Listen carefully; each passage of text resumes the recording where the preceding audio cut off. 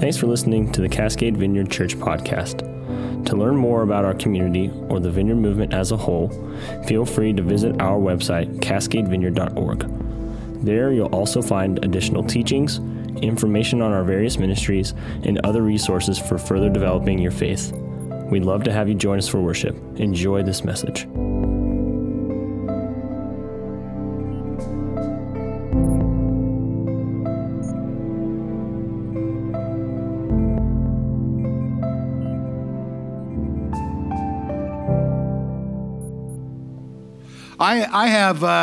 I always do this. I do this every time. Follow-up announcements.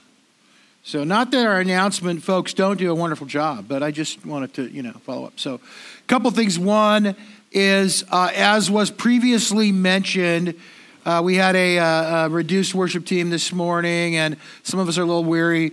The annual youth conference, Anthem Youth Conference, was in Vancouver Vineyard over the weekend.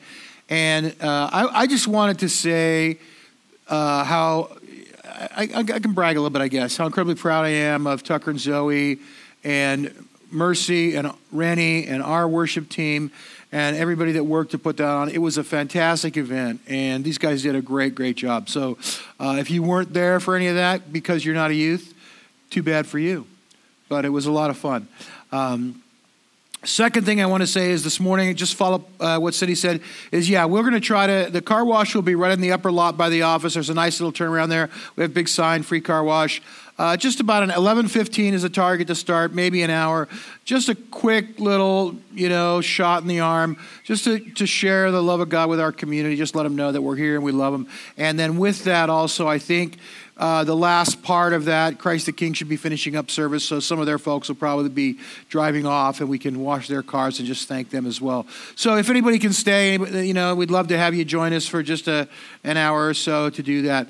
And then the last thing I wanted to say is this: 2 weeks from today, and I'll send a note out about this later, but on August 11th, CTK is putting new carpeting in their sanctuary and the lobby and foyer area, and asked if we could stick around after church for about an hour and help them just move some furniture. So anybody that's available on August 11th for an hour after that, I would love to be able to help them. We are so blessed and so thankful for the hospitality that those folks show to us. So anything we can do to help them, I want to do that. So with that, so if you have not been with us, we are in I don't know how to describe this, long, study in the Gospel of Luke. So we've been in the Gospel of Luke for a while. We're at chapter 8 today, and we'll be continuing on throughout the Gospel of Luke, so we could be here forever. But we're going to begin chapter 8, verses 1 through 15. And I want to start by saying this, just a little bit of a cultural observation. We live in a consumer culture. And, as a follower of Christ, I suppose there's a part of me that doesn't like that. But I'm going to confess and say there's actually another part of me that really does like that. Do I want a burger or a burrito? Do I want Chinese chicken or Moroccan lamb? Do I want a pizza or pasta? The reality is I can have any one of those things within about 5 minutes of my house. You know what I mean? And there's a certain kind of appeal to that. And it doesn't end with food. It kind of transcends everything, clothing. Nike makes like 4 million styles of sneakers every year, and you have to have the newest ones. I look and I go, man, I got last year's Nikes on. That's not going to cut it. I need to go get the new Nikes. And let's not even talk about electronics, okay? I waited in line a couple years ago when the new iPhone came out, get the new iPhone, but now I feel like it's kind of dated. I might need to get the new one. The new one has better optics and a newer camera. And there's just this thing that, and let's be honest, it is a pull, but it's kind of fun, isn't it? It's kind of fun. I like that. I'll just go all the way out. True confessions this morning. You know what I love? I love Amazon Prime. It's amazing to me that I can have anything I want tomorrow. And here's the thing. I'm a reader. I love to read. And so I see a book or someone recommends a book and I buy it. And then the next thing I know, I have like 6 books. And Donna's going, hey, why are you buying more? Can you read all those books? And I go, well, eventually I'll get to them. But there's always a stack waiting. There's because I can get them so fast. I love that.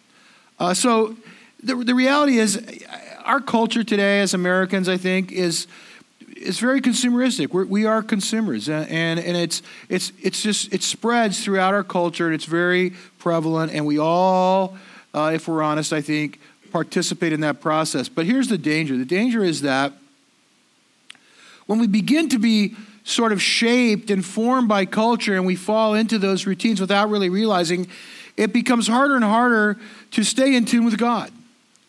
I find we get drawn away into those other things and away from our time with Him and even just the awareness of His presence. We were talking last night I spoke to the kids at Anthem just about hearing God's voice, and we spent some time just listening and the kids getting words and praying, and it gets harder and harder to hear God's voice and to really be tuned in to what He's saying and doing when we're so focused on other things. And it's challenging because the reality is we don't realize that's happening. We're getting kind of pulled away slowly, and we don't realize that we're getting pulled away. I found this to be true. The devil is very sneaky. He doesn't show up on your doorstep and say, okay, now I'm going to present some lies to you. That would be, I suppose, beneficial in some regard. But what he does is he works very subtly and slowly, and he just draws our hearts away from God. He takes us in a direction that, is moving us away from God and focus more on other things in life.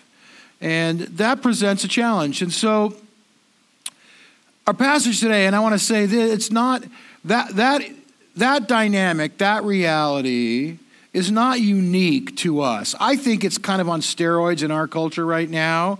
But I think throughout history, throughout culture, that's just a reality. I have been I work a lot in Central America. I've been in some very, what we call developing countries with people that have way less than us. And I found, especially among young people there, they're just as focused on getting the newest and latest things as we are.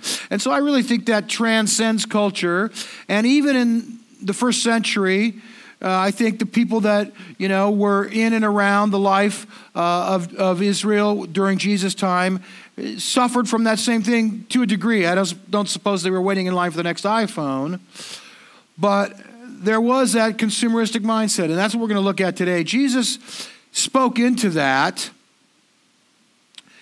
and one of the ways that he spoke into that is he gave us stories, and these little stories we call parables are ways that he would describe the realities of life and the kingdom of God and sort of the differences between those two things. And this is maybe how life is, but this is what the kingdom of God is like. And so I want to look at that this morning. And our title today, and it's in the form of a question because I like Jeopardy, is, are you ready to receive? Anybody else watch Jeopardy? God, that's my favorite show on TV. We have Netflix, and I can watch reruns of Jeopardy on Netflix. It's amazing. It's awesome. So are you ready to receive? It's a longer passage today, 15 verses. We're covering 15 whole verses. Let's take a quick second and pray over that, and then we will read the passage together. Lord, just open our hearts to receive today. Pray that your word would be like spring rain. It would just water our spirits, our souls, our hearts, our minds. And that you, Lord God, would draw our hearts and our minds back towards you and away from some of the things that we're distracted by in this life. In your name we pray. Amen. All right, Luke chapter 8. Go ahead. After this, Jesus traveled about from one town and village to another, proclaiming the good news of the kingdom of God. The 12 were with him, and also some women who had been cured of evil spirits and diseases. Mary, called Magdalene, from whom 7 demons had come out.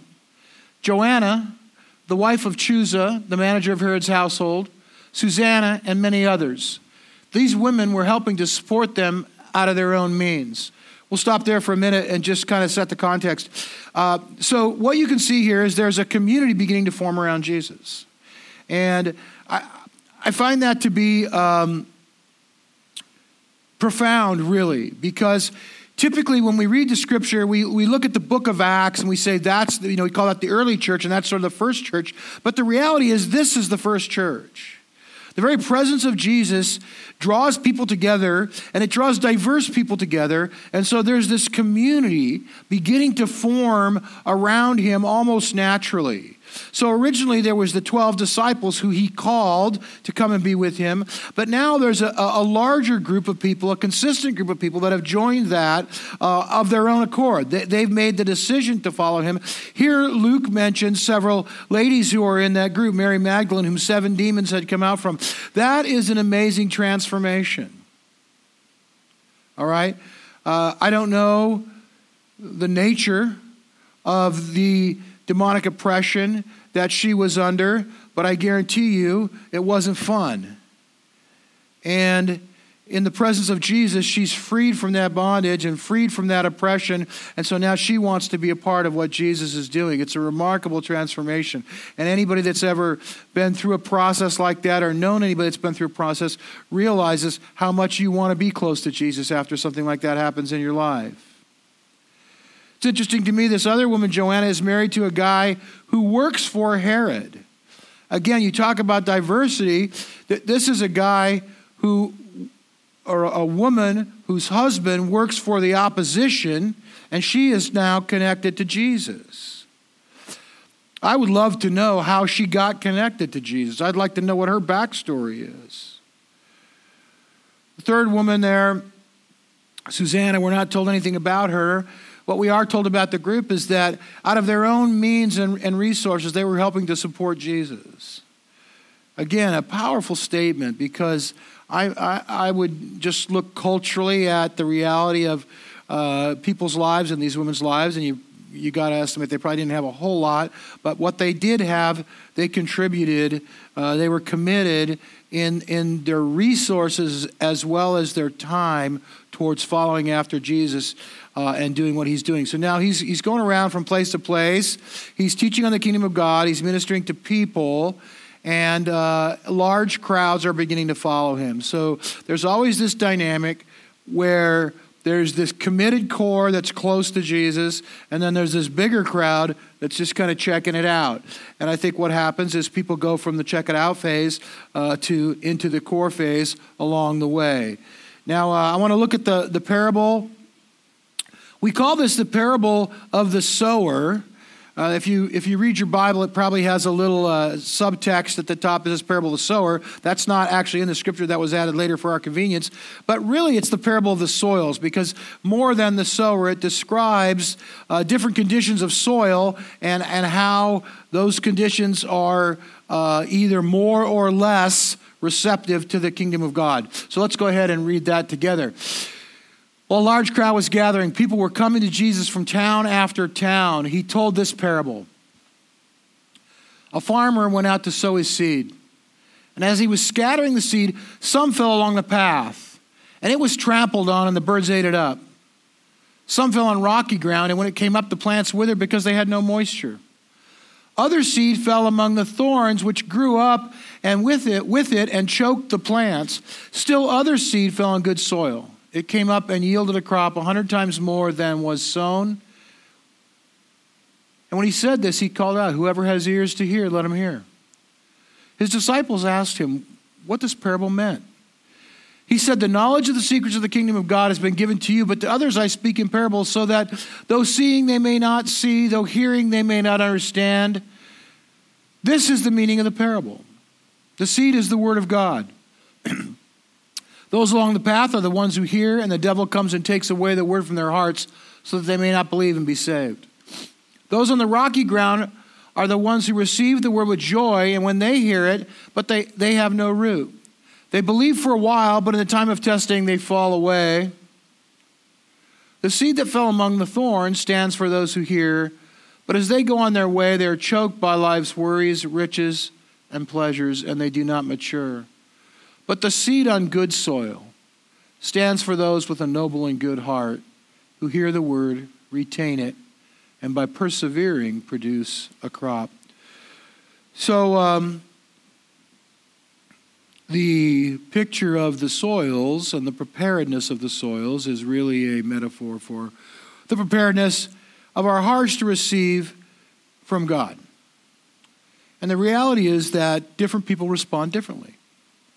The seed is the word, and the seed is spread far and wide.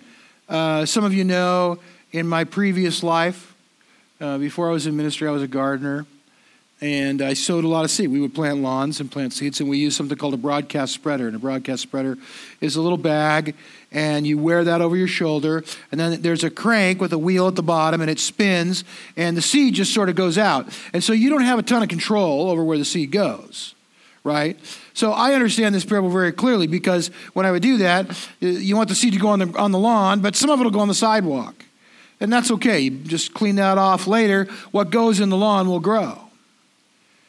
Seed goes out. It doesn't all go where it's supposed to go. It doesn't all take root and grow. A percentage of it does. I would hope for a better percentage than they got.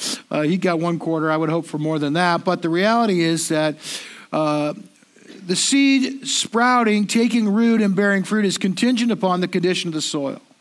That's really what it's contingent upon. It has nothing to do with the seed. And I think the metaphor holds, because the Word of God is the Word of God, and it goes out and people hear it, and there's a lot of ways you receive it, and maybe a friend shares it with you, maybe you come to church and hear it, maybe you read about it. It's just out there, the seed's there, but the condition of your heart is really the determining factor over what's going to happen when you hear that word. I also want to put a little twist on this. Most often when we hear this text, it's talking specifically and uniquely about salvation, about those that are in and those that are out. And so most of us here are feeling pretty good right now, because we're saying, I'm the good soil. I'm here, right?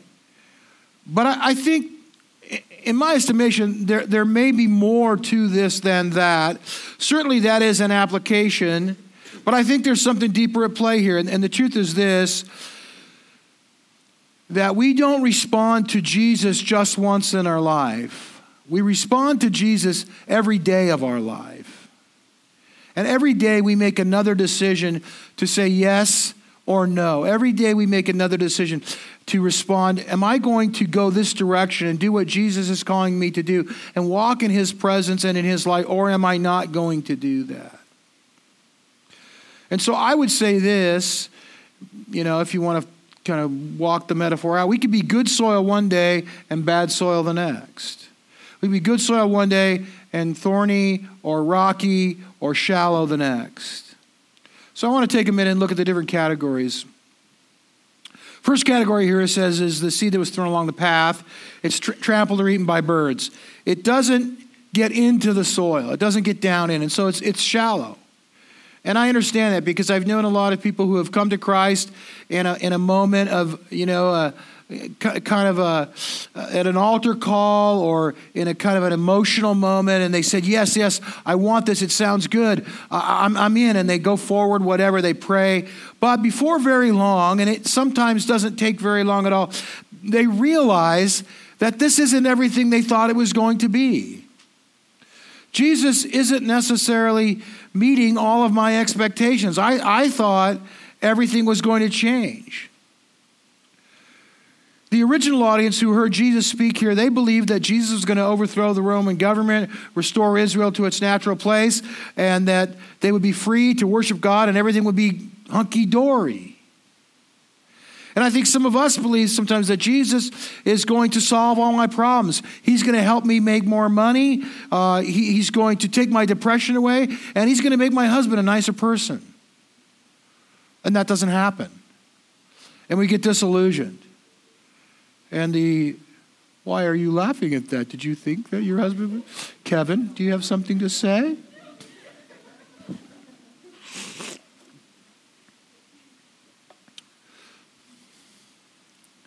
Oh my. So what happens in those situations as we begin to drift and we lose connectivity with God?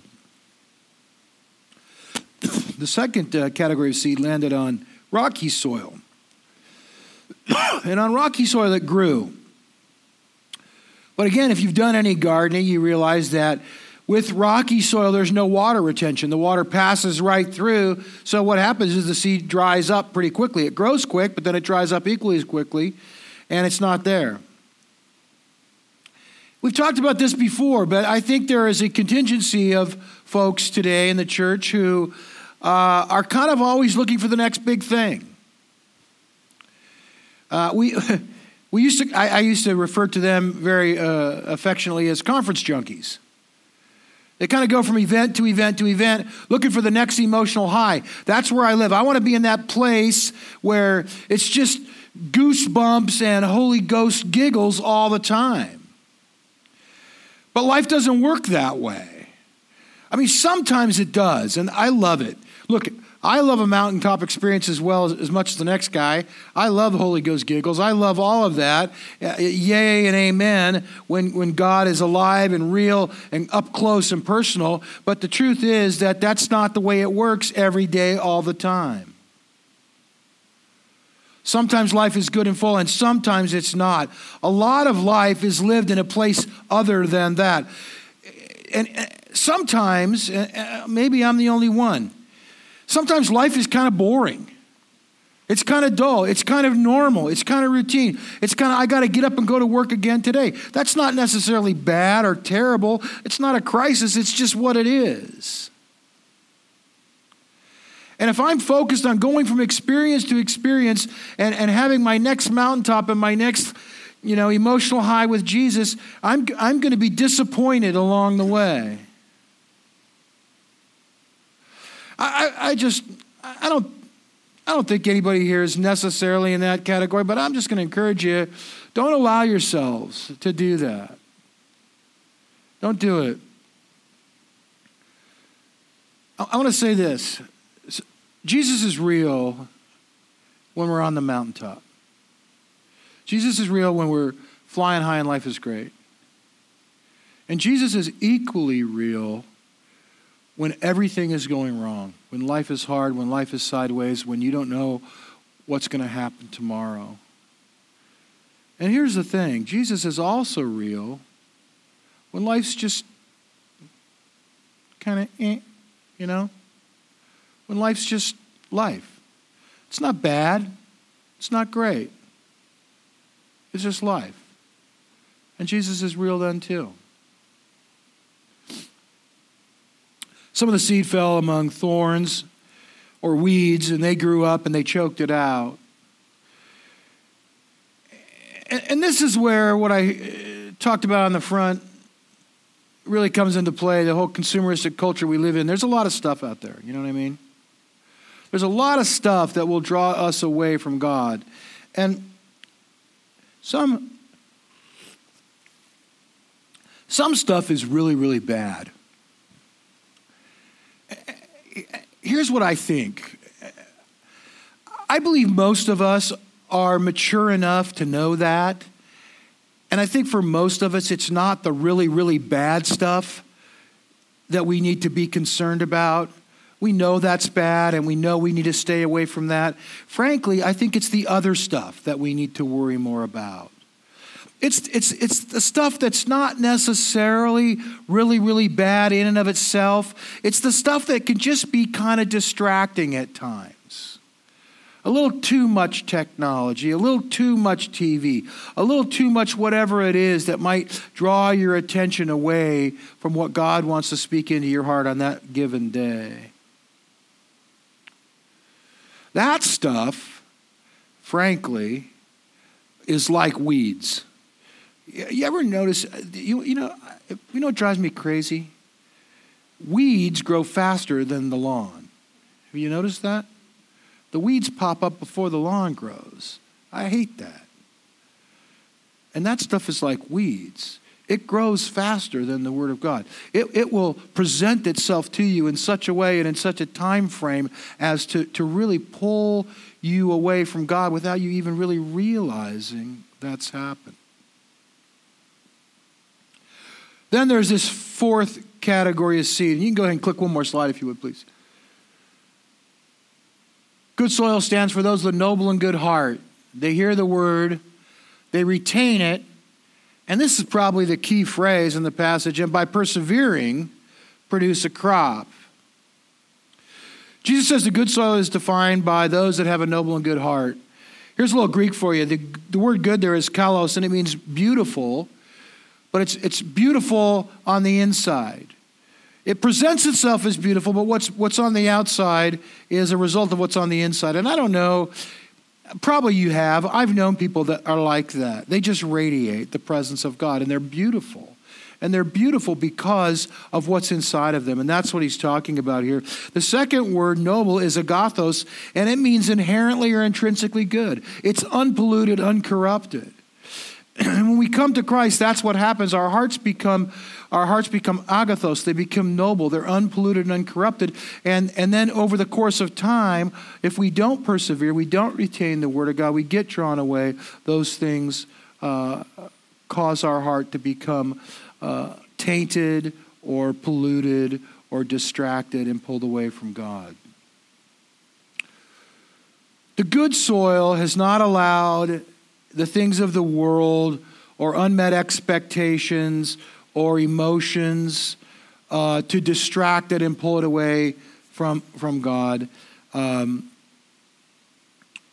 recognizes this, that not everything is going to happen when we think it's going to happen. Not everything that we think is going to happen might ever happen. Some days won't be better than the previous days. Some days might be worse than the previous days.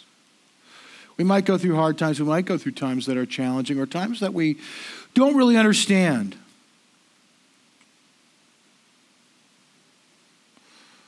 But the goal is to retain the word, to persevere, to believe that God is true and right and real, even in those times. We want to stay in tune with who he is and walk out our life with him. If you guys want to come back up, or it's just you, or Merce, and Cindy. There's a lot of external factors in life. There's a lot of things that can distract us along the way. And so, one of my favorite books is called A Long Obedience in the Same Direction. And it really is just about walking life out with God over the long haul. That's my encouragement to us today, and I believe the word that comes through this parable this morning is to learn to just trust God and walk life out with him regardless of circumstances surrounding us on any given day, but to know that he's there and he's real and he's with us all the time. So why don't we stand? Thanks again for listening.